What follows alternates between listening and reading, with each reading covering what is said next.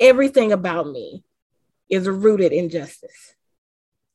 I wouldn't touch improvement science if I didn't think it could lead to justice, because I don't have time for nothing else.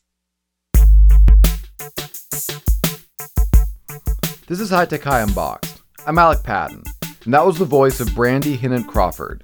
Brandy's an associate professor of educational research at Western Carolina University, and the author of Improvement Science in Education, a Primer. That book is a big deal at the High Tech High Graduate School of Education.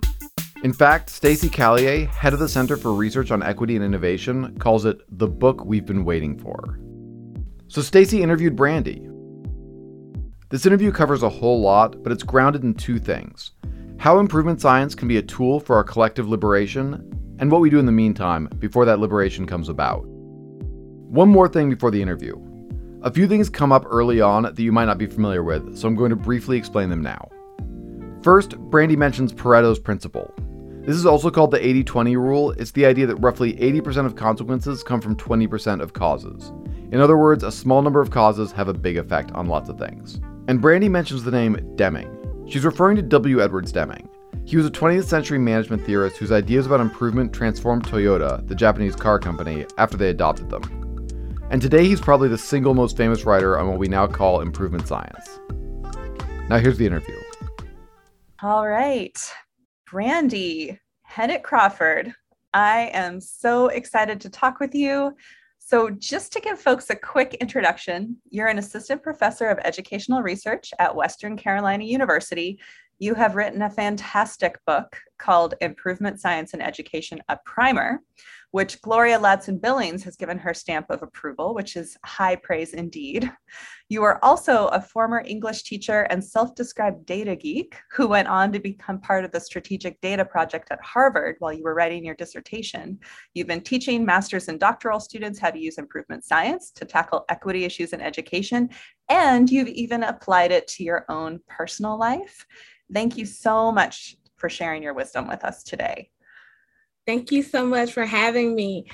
I'll say one thing, I'm an associate professor now. I did receive tenure and promotion. Yeah, that's a big deal. Congratulations. That's awesome. All right.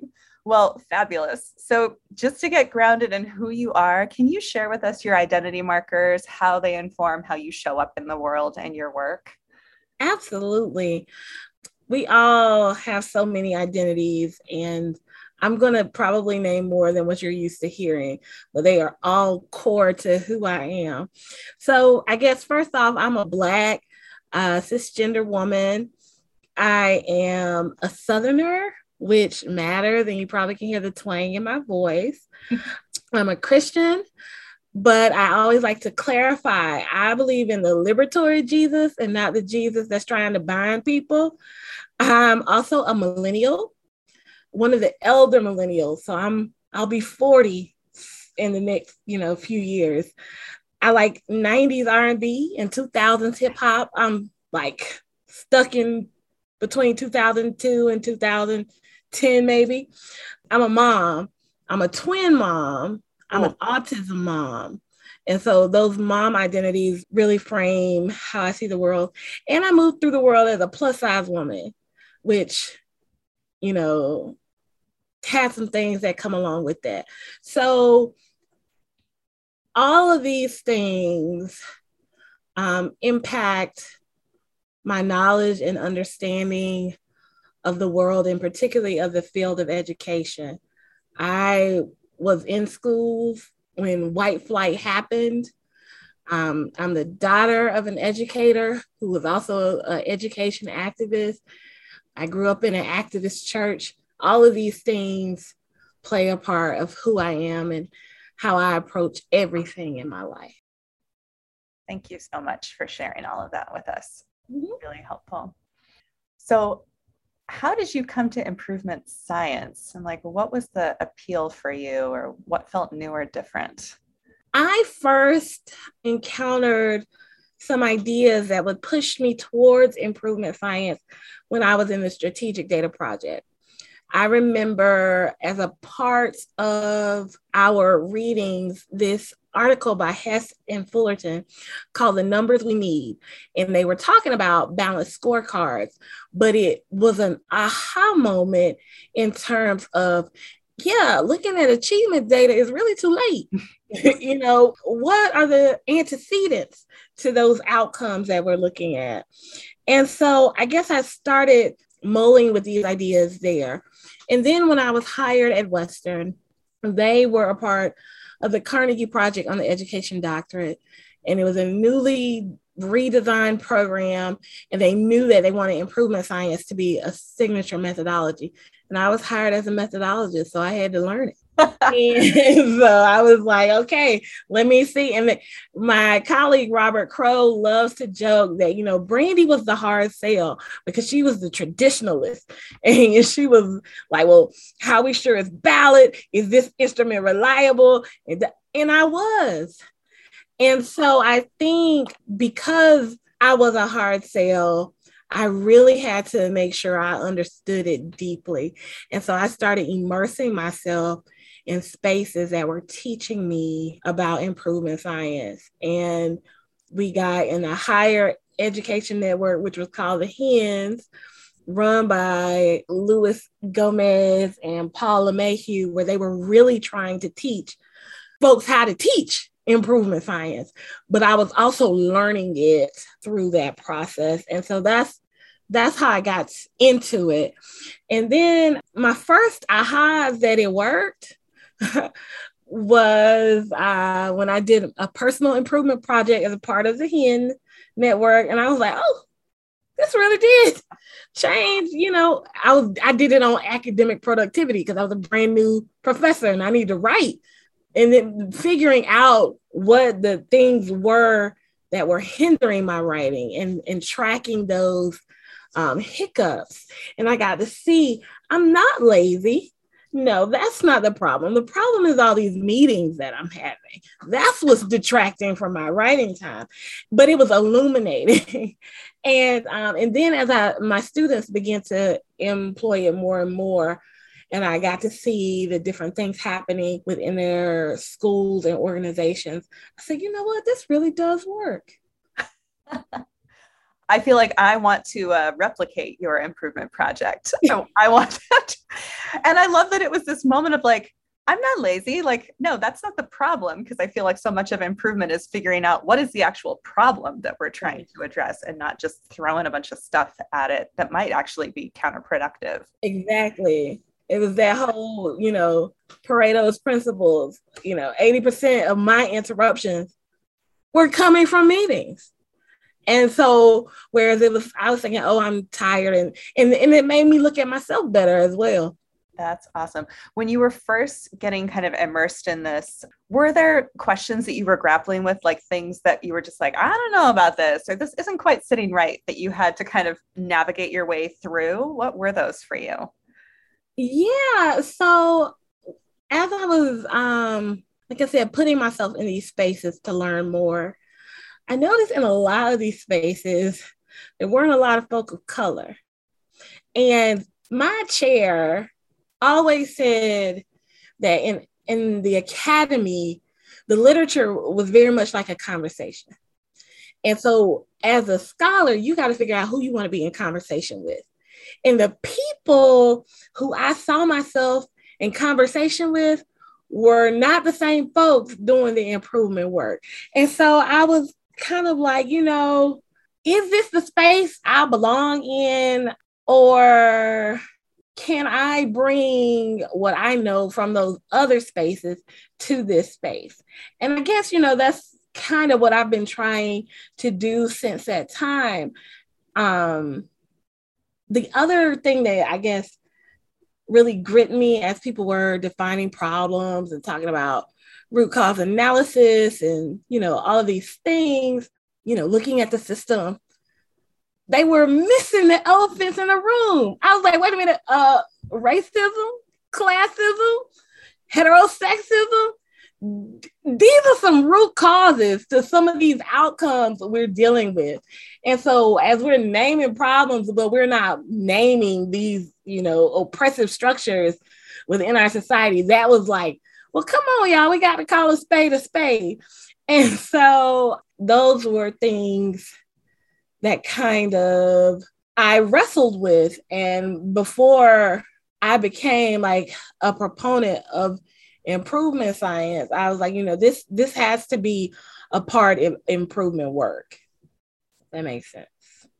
Definitely. Yeah. I mean, I loved in your book how you so clearly you walk people through the tools of improvement, but you're very clear on like, hey, we use the 5 whys because we got to get to the roots. It like pretty much anytime you do the 5 whys deep enough, you're going to get to oppression of some kind. So you got to keep digging and asking those whys until you get to the actual roots. You really do. And I guess one of the things that, I don't know if this is an aha or it's not an aha, but improvement, the way it's framed in the current discourse in education is that, improvement comes from Deming. And so even in the epilogue of my book, I talk about how I overheard some colleagues saying this is a white man's way of thinking. And I just want to say, like, Sheward and Deming and Langley and Bright, I thank all of those men for the work they've done in making improvement science kind of this discipline. But these men don't own improvement. Improvement has been around forever. And that's why in my primer, I really started with that idea of science and looking at, those Islamic foundations, as well as if you even think about, like I said, I'm Black. So I'm the descendant of enslaved people in this country. And most of those folks came from West Africa. So I feel connection to West Africa. But in Ghana, the Akan people use Adinkra symbols. And Hui Mu Dwa is an Adinkra symbol that translates to measuring stick and is about quality. Yes, quality and improvement in life but also in production. So these things, and that of course that predates Sheward and Deming. These things belong to everybody. And I think just because certain scholars have been elevated and their work is good, I'm not tearing them down. Other people think, oh, that's not for me. But they don't own it, even though they're writing about it. It's not just theirs. Oh my gosh, Brandy, I thank you for saying that. And I feel like your book is like all the way through an argument for that. It's like improvement science is for everyone. Like it's like democratizing the whole process. So I have to pivot a little bit and talk about your book, because I have to tell you that I discovered your book because it was on a colleague's desk and he had it actually open to your epilogue, which is titled, "Why Does a Black Girl Endorse Improvement Science?" And I read that epilogue, flipped to the first chapter, and immediately starting texting faculty in our master's program that like, this is the book we've been waiting for. I think I wrote to you and I was like, I'm doing cartwheels reading your book. It's so accessible, so full of concrete examples, and it makes such a compelling case for how folks can use improvement science for equity and educational justice. And I just want to know, like, how did you come to write this and who were you writing it for? So I guess I had 3 audiences in mind. The first is my students, people who are brand new to improvement science. The book is a part of a series with Myers Education Press on improvement science. And I told my colleagues, I really want to do a primer because we got to start somewhere. And we need something that the students can pick up that has definitions in it so that someone who's never heard of it before can pick it up, read it, and be like, okay, I understand what's going on. Because some of the way we were piecemealing from other texts, students were still walking around like, so I don't understand what exactly I need to do. So that was my first audience. The other audience really came to me from a conference at UCEA where several folks were presenting on improvement science. I was not a part of the presentation. I was just in the room. And someone asked the question, well, how does this work with equity work? And to me, it was so very clear, but the nods and the like, yeah, how do we pair this with equity made it clear that it was not seamless to everyone else in the room. So I wanted, that's the second audience to show, okay, this is how these two things go together. And then the third was for kind of improvement experts. And I'm not saying that my primer taught them anything about the improvement process, but I think my primer challenges them to use a critical lens and to really think about the process of improvement. And so we think about the outcomes of improvement and making sure we have a equity or justice-centered outcome, but also how do we make sure we have a equity and justice-centered process. Yes. And so those are the three groups I was trying to hit with what I was writing. That was definitely one of the things that really struck me about the book and how clear you are about it's not just the outcome, like the process itself has to be equitable. Can you say a bit more about the distinction between the two for you? Like, what does an equitable improvement process look like for you? Absolutely. First of all, it's those two questions I ask in the book. And the first one is who's involved? So when you think about who is involved, you're thinking about process. And involvement requires so much. And it's not always easy because those of us who are learned and know about improvement go in thinking, well, hey, I have the tools to fix X, Y, and Z. And a lot of times the way it's presented is, well, we go and we get this information from the users and then we go about and fix it. No, the users have more to give you than to help you define the problem.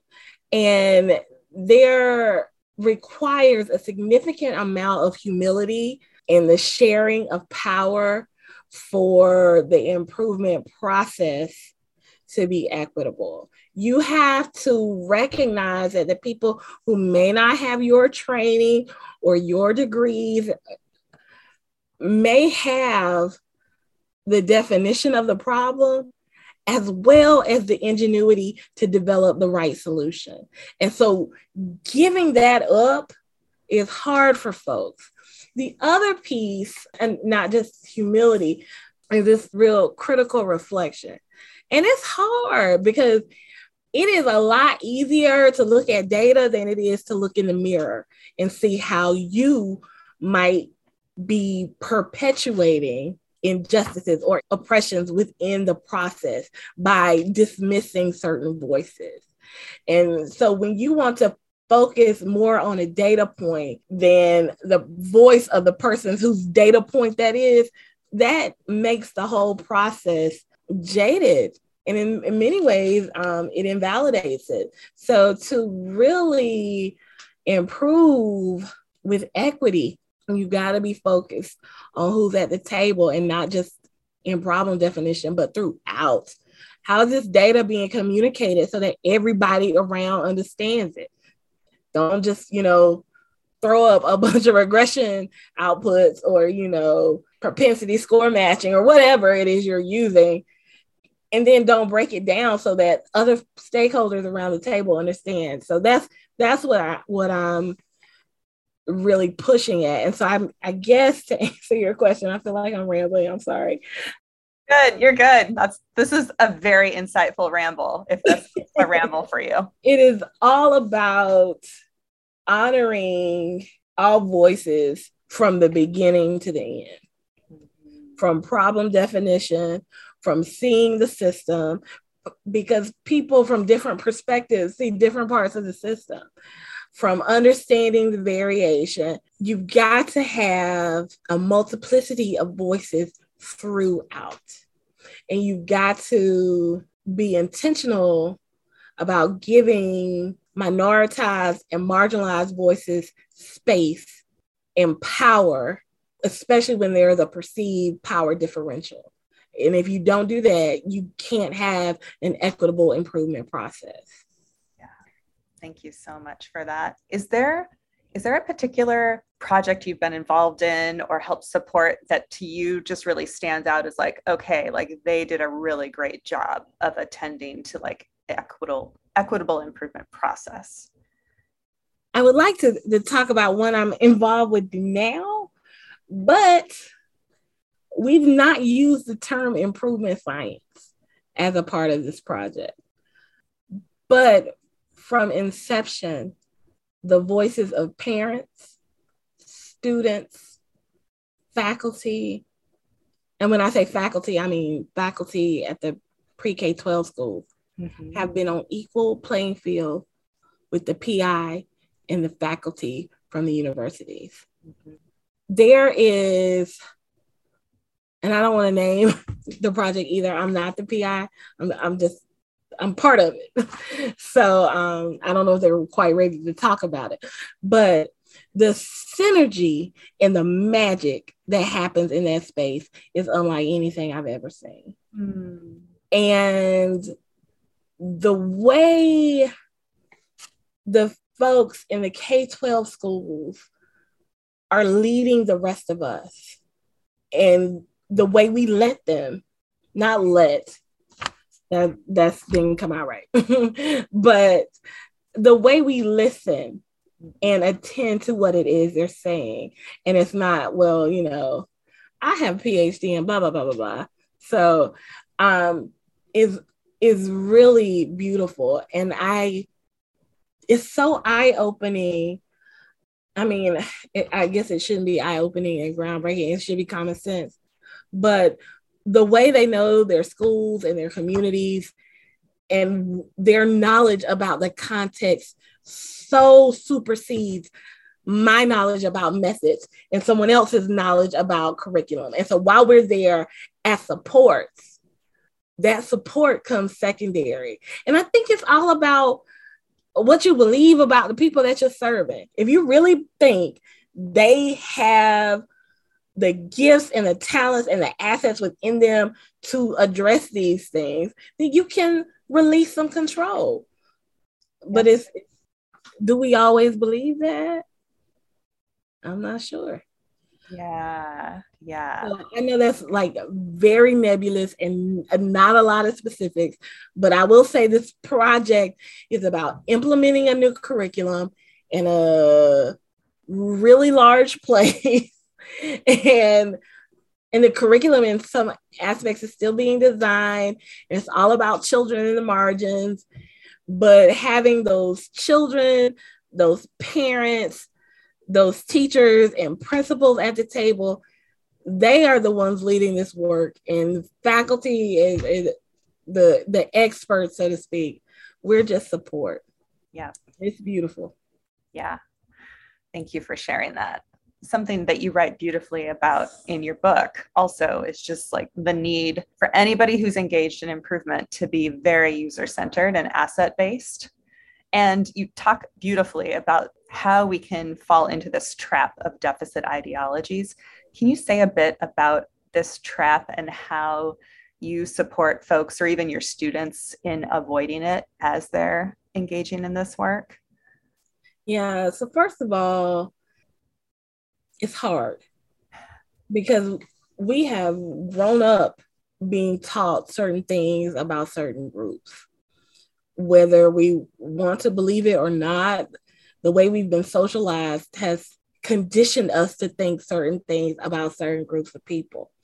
And so even if, let's say you are trying to facilitate this improvement project, even if you are cognizant of deficit perspectives, that doesn't mean that everyone on your team is. And so elsewhere in this book about teaching improvement science, I wrote a chapter with two of my doc students called Teaching Improvement Science for Educational Justice.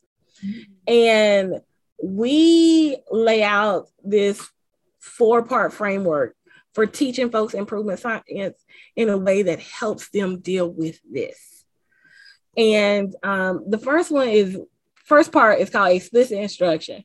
And explicit because explicit instruction is used to teach things people wouldn't learn on their own. And you have to recognize that people are not going to learn about deficit ideology unless they are oriented to or being pushed towards things that talk about it. So there has to be some grounding in kind of critical scholarship before you even begin the improvement process. And then the next step is anticipation.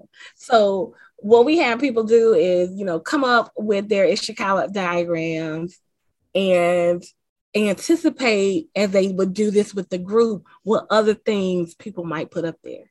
Mm-hmm. And then highlight and point out everything that is deficit oriented. And then comes the homework. Okay, if you are about to do something on first generation college students, and someone's going to say they were underprepared in high school. All right, the homework is go find the literature that combats that. Mm-hmm. So when that comes up, you have the information already to speak back to those deficit notions. And so that's kind of the preparation piece. And then the last piece is to go on out and do it. You still got to do it. And as you do it, don't expect yourself to be perfect. So reflect on the process. What happened? What came up that I didn't anticipate? How could I do it differently next time? But it gets you in that process of thinking, okay, whatever it is, I'm wanting to help, Black boys, or I want to help deal with discipline, or whatever it is, you need to know what those ideas are to begin with. And then you need to be prepared to speak back to them if you want to prevent it from going down a rabbit hole of, well, it's their fault because they don't do and they're not motivated and their mamas don't care. If you don't want all that to come up, you've got to be prepared to speak back to it. And not just from your gut and your feelings. You need to have some hard facts and data. I love that. I want to read that article now. It reminds me so much of just like what we know about good teaching too. It's like you introduce a concept, you spotlight and anticipate common misconceptions. You then have a plan for addressing those misconceptions as they arrive. You're on the lookout for them so you can catch them. So, that's just good teaching. I love it. It is. And if you think about improvement science, is all about learning together. Mm-hmm. And so you have to consider, that problem definition point where, deficit ideology can be so rampant as a teaching moment, and to be prepared. Yeah. This is also, I have to read just a little snippet from your book, because this is also why I think the questions that you brought up earlier are so important. You write in the first chapter of your book, throughout this text, I will ask you to keep in mind two parties who are necessary for improving for equity. Who is involved with the improvement process and who will be impacted? And you say, can you use improvement science to make a process more efficient while maintaining the status quo? Absolutely, but that's not how I hope you will use it. And so I just love, it's really hard to be sticking to your deficit ideologies when you have the folks that you're serving in the room doing the work alongside you. It is. And that's, I use this fake example of a couple doing the 5 whys about what was wrong with their relationship.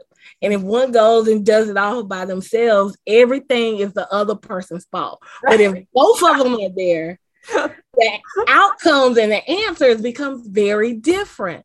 Now, there are examples when that's not always the case, because people, like we talked about socialization, people have internalized different oppressions, and you can go to a marginalized group and find individuals in that group who blame the group for their own marginalization. It happens. But if you got multiple perspectives from that group, you will have kind of some internal checks and balances. So it's all about who is involved. That is so very critical. Who is involved is the process. Yeah. And then who's impacted is the aim. Yeah. Love it. Okay, I'm just going to keep reading your own words to yourself. Is that okay? I mean, your book for me is like dog-eared and highlighted and like all the things. It's a mess. I've written all over it. But you also write that you have often seen in schools two extremes of unfruitful activities, the adding on of interventions that lead to initiative fatigue, or the premature abandonment of interventions that could produce improvement. And you talk about a particular administrator who says, we tend to do this adopt, attack, abandon approach, which when I read that, I was like, oh my gosh, that's so true. I've seen that so many places. Can you say just a little bit about like, why do these extremes happen? And how do you think improvement science can help us avoid those? First of all, there's a lot of reasons these things happen. One, practitioners are human, and when every week is something new, folks begin to roll their eyes. My dissertation was about how teachers saw their place in policymaking. And I remember one of the teachers say, I figure out whatever the buzzword is this week, I throw it in there, and then I close my door and do my thing because I don't have time to keep up with X, Y, and Z. And it is a humanness, and I get it. The thing is, we are always looking for the next silver bullet, especially when it comes to teaching kids. And this might not be popular, but we know how to teach kids. We do. Say it, Brandy. Gloria Ladson Billings told us how to teach kids. Then, it's been remixed and reformatted. Goldie has told us how to teach kids in simple, clear, accessible terms. So we know what we need to do. And so there's that piece. We also know what needs to happen in schools to make them good places for kids. It's known. It's not a secret. But as we churn out something new, here's the new shiny package. Go do this. And the other shiny package we've only been working with for a little bit, it doesn't mean that old one didn't work. And the shiny package might work different at Hennett Elementary than it does at Crawford Elementary. And so we need to take the shiny package, if that's what we're using, or we could be using some old school. Whatever it is, we need to take it. We say, okay, this didn't work well. Okay, let's figure out what was the problem with it. Okay, now let's massage it and try it again. Okay, so now I know this. And you know what? Little Johnny, who's in my class, is telling me what worked for him and what didn't. So the reason we have this adopt, attack, abandon situation, one is, impatience and urgency is necessary. I get that. We can't wait for folks to figure out how to teach kids to read 10 years from now, because what does that mean for the kids right now? So urgency, I get why you want to abandon and try the next new thing. But maybe instead of attacking it, we should be adapting it and making whatever the it is responsive to the context that we're working in. And so it happens because people are human. It also happens because there is money to be made in making a new shiny thing. Let's be real. And also because of external pressure. People feel like they don't have time to be innovative or to tweak anything or to change it and see if it works, because trying something is risky in a society that is, really driven by accountability and outcomes. That's also why you get stuff like cheating, because we won't let people, I don't know. Let me not go on a tangent, but yeah. No, I'm with you. I mean, I feel like so much of our collective journey, like at High Tech High, has been like, how do we create context where adults can actually take risks in service of better education for students? It's really hard to create that kind of risk-taking culture where people feel like they have permission to try things, fail sometimes, learn from that, adapt it to make it better, and really like listen to kids along the way and not get distracted by all the other stuff. Right. So also in my dissertation, I had a teacher who told me, yeah, I learned, all of this good stuff, things to try, in my classroom. Then when I got employed at this particular school, this was the culture. My scores weren't looking like other people's scores. I abandoned it and moved to test prep because people are human, and job security and things matter. And so we've made it such that we don't really trust teachers as professionals to be able to take this thing and make it work for them.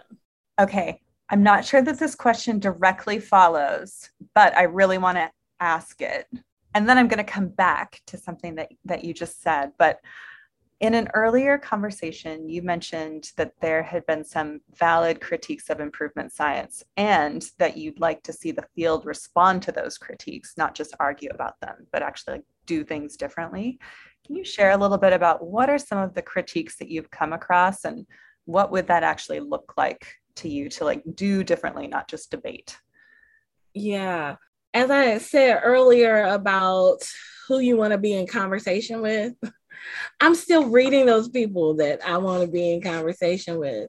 And a lot of times, those are the folks who really see improvement science as more of a problem than a tool for equity. And every time I read it, part of me feels like, oh no. But then I also have to read it with like, yeah, well, you're right. And so how does improvement science, I guess, maybe need, I don't want to say a makeover, but maybe to really think more about the equitable piece in the process. And so I'll just tell you a couple of the critiques, or maybe more than a couple, that I've heard. And these are all paraphrased, but these are all scholars that I really admire. So first, Colleen Capper, in her book on organizational theory for equity and justice, she talks about improvement science being part of the structural functional epistemology, where it's all concerned about effectiveness and regulation and maintaining the status quo.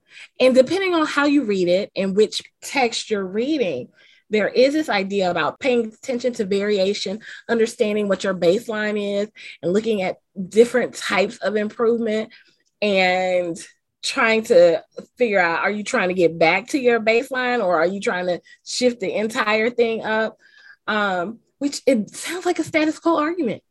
So I get it. I can't argue back against that. And similarly, Sonia Horsford, Janelle Scott, and Anderson, I'm blanking on the first name, talked about improvement science leading to a culture of quantification and contrived collegiality. And so she says, at best, it might be leading to some learning culture, but that's at best. Because often it doesn't. And that's when people put more emphasis on the data than on the voices. Mm-hmm. That can easily happen. And then Megan Bang, she talks more about design-based research and research practice partnerships, but she talks a lot about the power dynamics in the process. And she says, despite wanting to be user-centered and whatnot, what tends to happen is the experts do the designing and the other people are just in the room so that they feel okay about it. And so, that's not good either. And then recently, I believe her name is pronounced Saphir, in the new book, Street Data. Mm-hmm. She begins chapter 4 talking about how improvement science is trash. And I'm I'm actually going to quote her. She says, the tendency to oversimplify improvement and seek incremental change instead of deep transformation makes it a mismatch for equity work. And one of the first things she talks about is the PDSA cycle and how, you know, planning comes 2 steps before studying. And, you know, nobody has asked the people who it impacts anything. And so when I read it, I said, see, a lot of folks, that's the impression of improvement science. That is this thing, we're coming in, we're going to quantify everything, we're going to run some tests, and then based on what the tests tell us, we're going to do the next thing. And they miss the process of bringing in those voices, honoring those voices, and not those, let me not say voices and minimize people to their voice, but letting others come in and be an integral a part of the work. And the way I said other, I don't like that either. Let me see. The folks closest to the problem, who have the most intimate knowledge, are the ones who should be leading the improvement work. You might be the improvement science expert, but you are serving as a facilitator and letting other folks who know about the problem and who you trust have the ingenuity to come up with the solution. You're allowing them to lead. And I think the way improvement science is often packaged, it seems like that's not what it's about at all. And so what I would like the field to do, one, is to be a lot more clear about what we mean when we say plan, and be a lot more clear about what it means to be user-centered. And user-centered doesn't mean just interviewing these folks, but also means these folks are a part, and not just a part where they sit at the table. They have agency and power and voice in everything we do, from what types of data we look at to what decisions we make after we look at that data.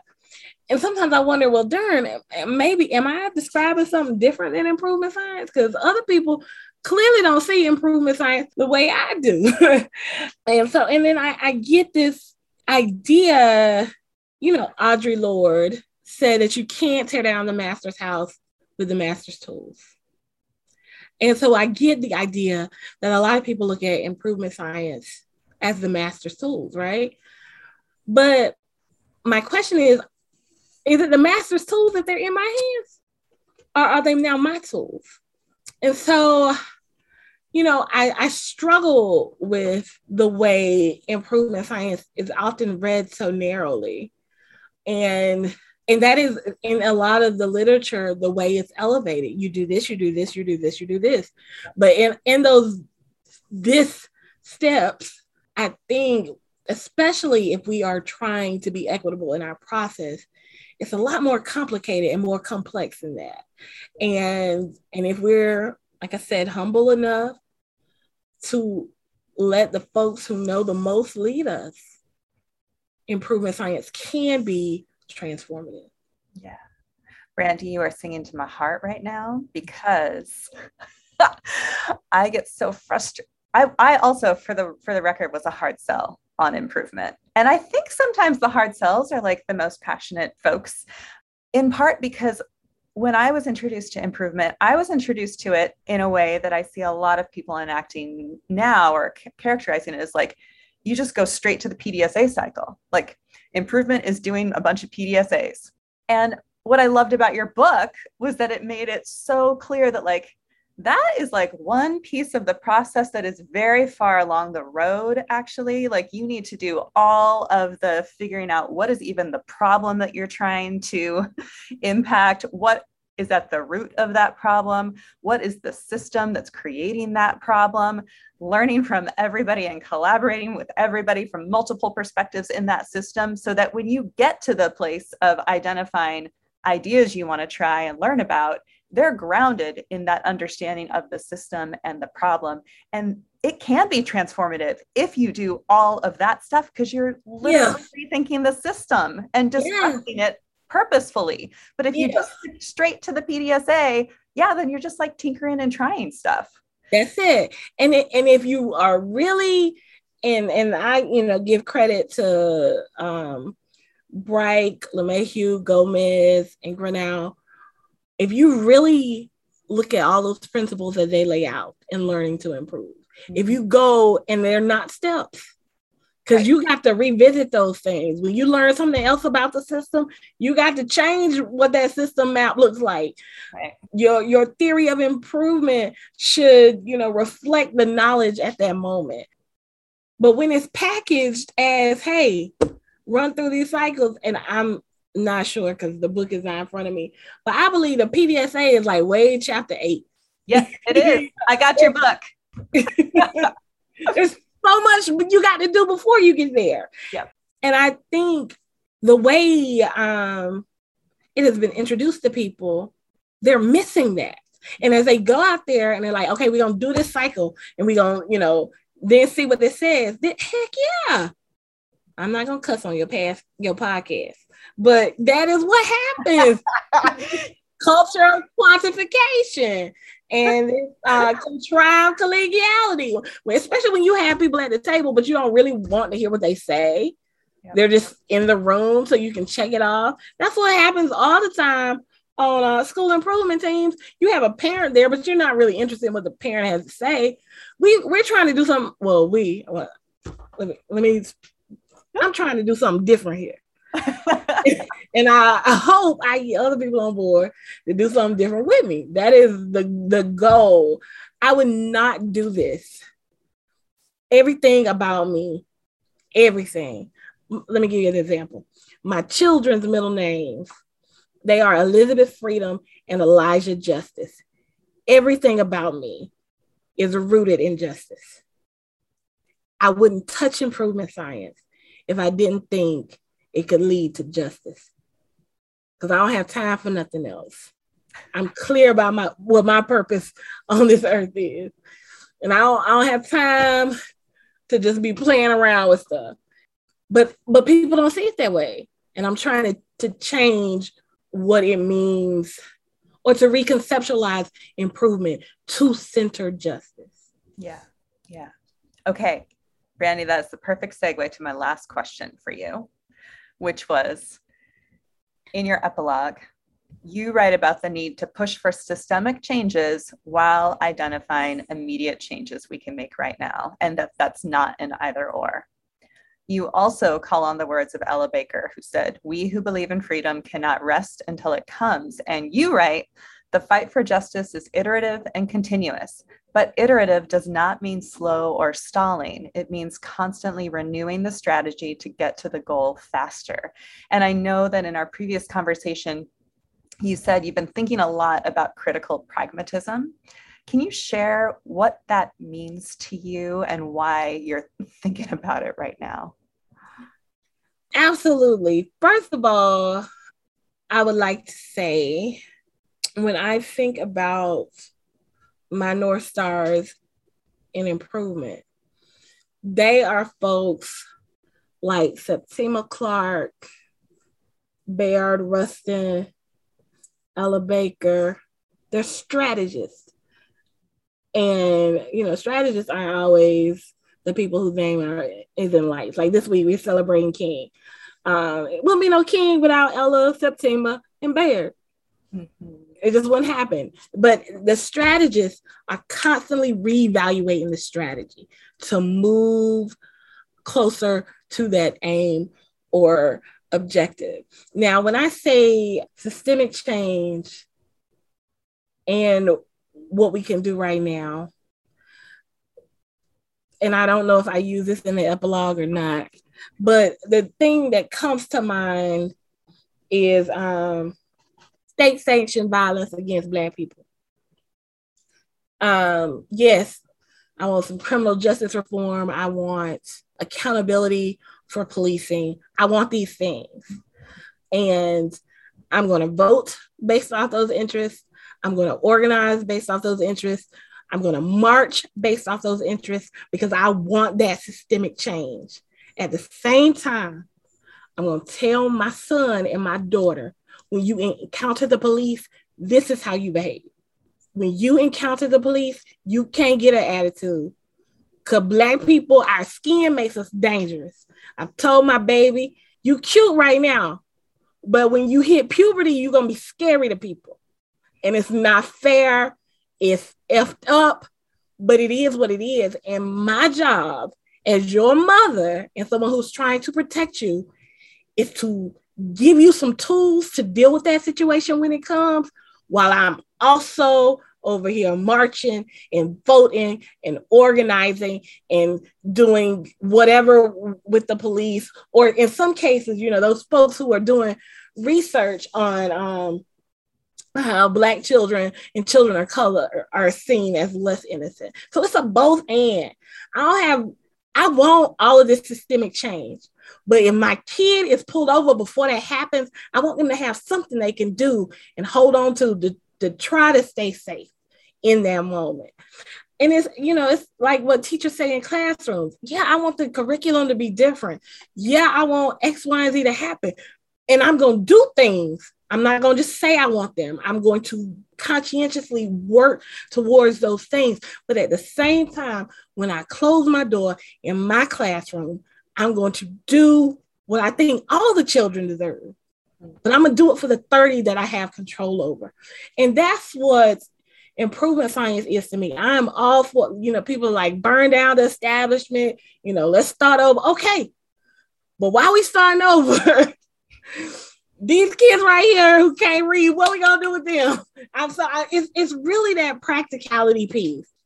And maybe I'm short-sighted. Maybe I am not courageous enough to just focus on the system. And then maybe that's not my assignment. I believe, like I said, I'm a Christian. I believe we all got an assignment. Maybe my assignment is to focus on what we can do right now, while there's other folks' assignment to focus on the big stuff. And for me to back them up when I can. But critical pragmatism is this idea I've been wrestling with. I've used it. I used it in the book. I used it in the chapter about teaching improvement science for educational justice. And I'm trying to write a piece just kind of delineating what it means to be a critical pragmatist, because that's how I'm describing myself. Yeah. I don't want anybody to be like, oh, she's an improvement scientist, and so she's with the structural functional epistemology. That's not who I am. Don't put me in the box with that. And so I'm trying to define, in some ways, a new space for myself and how I see myself. So I'm gonna read you my working definition of critical pragmatism, if that's okay, or critical pragmatism. Yeah. And so a critical pragmatist, i.e. me, is someone who seeks practical or context-specific and applicable knowledge to disrupt unjust systems. So it's all about disruption. They extend the pragmatic question of what works by also asking what is just. They evaluate the merit of practical knowledge by its ability to ameliorate the plight of the marginalized. Their critical lens constantly reminds them that they possess knowledge only in community. I don't have the answers. Only in community do I possess any knowledge. And that they only create improvement through authentic and reciprocal collaboration. And then I've got some, ideas about what it takes to be a critical pragmatist. One of them is, seeing the world through a critical lens. And that takes being grounded in critical scholarship. And I was telling a group of doctoral students that, just like Michael Apple said, as a scholar, you can't throw out elite knowledge.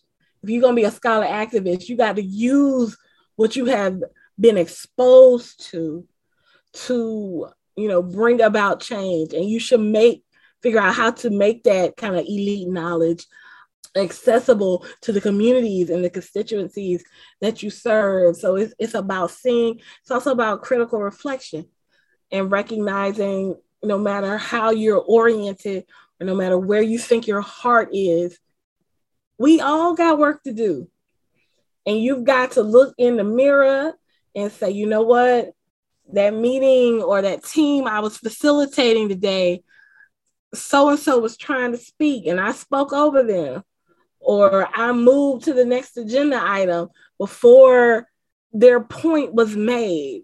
How can I be different? How can I stand in solidarity with and in service to different groups who might have oppressions that are different than my own?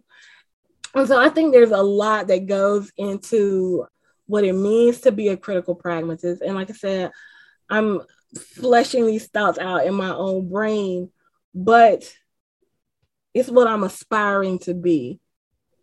I tell people all the time that like I'm a liberation / womanist theologian. I'm a scholar activist. I'm a critical pragmatist. All these things are aspirational. All of these things I'm trying to constantly be good enough to live up to those titles. And I feel the same way about being a critical pragmatist, but I'm trying. Brandy, this was such a gift. Thank you so much for sharing your thoughts and passion with us. Are there any final thoughts that you want to share? Yes, I am. As I said, I'm a Christian. And so sometimes I feel like you need to end with a benediction or a call to action or something. And so, I just talked about this whole critical pragmatism piece and how it's aspirational. And I would challenge everyone to aspire to it as well. There is so much work to be done. And we've all been given gifts, and we need to put what we've been given to good use.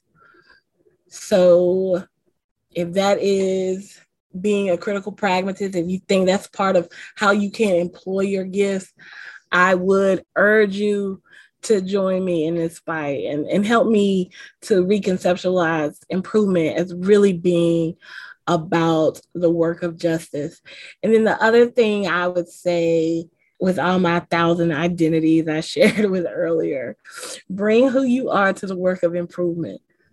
Who you are matters.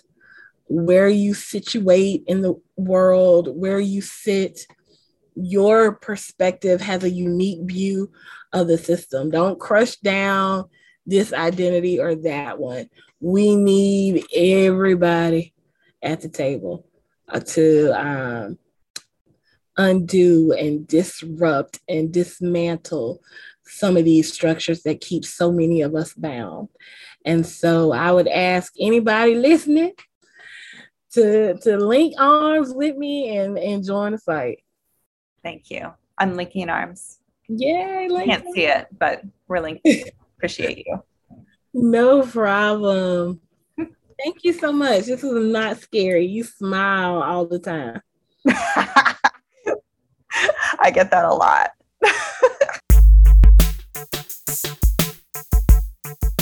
High Tech High Unboxed is hosted and edited by me, Alec Patton. Our theme music is by Brother Herschel. Huge thanks to Stacey Callier and Brandy Hinnon Crawford for this episode. We've got a whole reading list in the show notes just from the books Brandy mentioned, so check that out. Thanks for listening.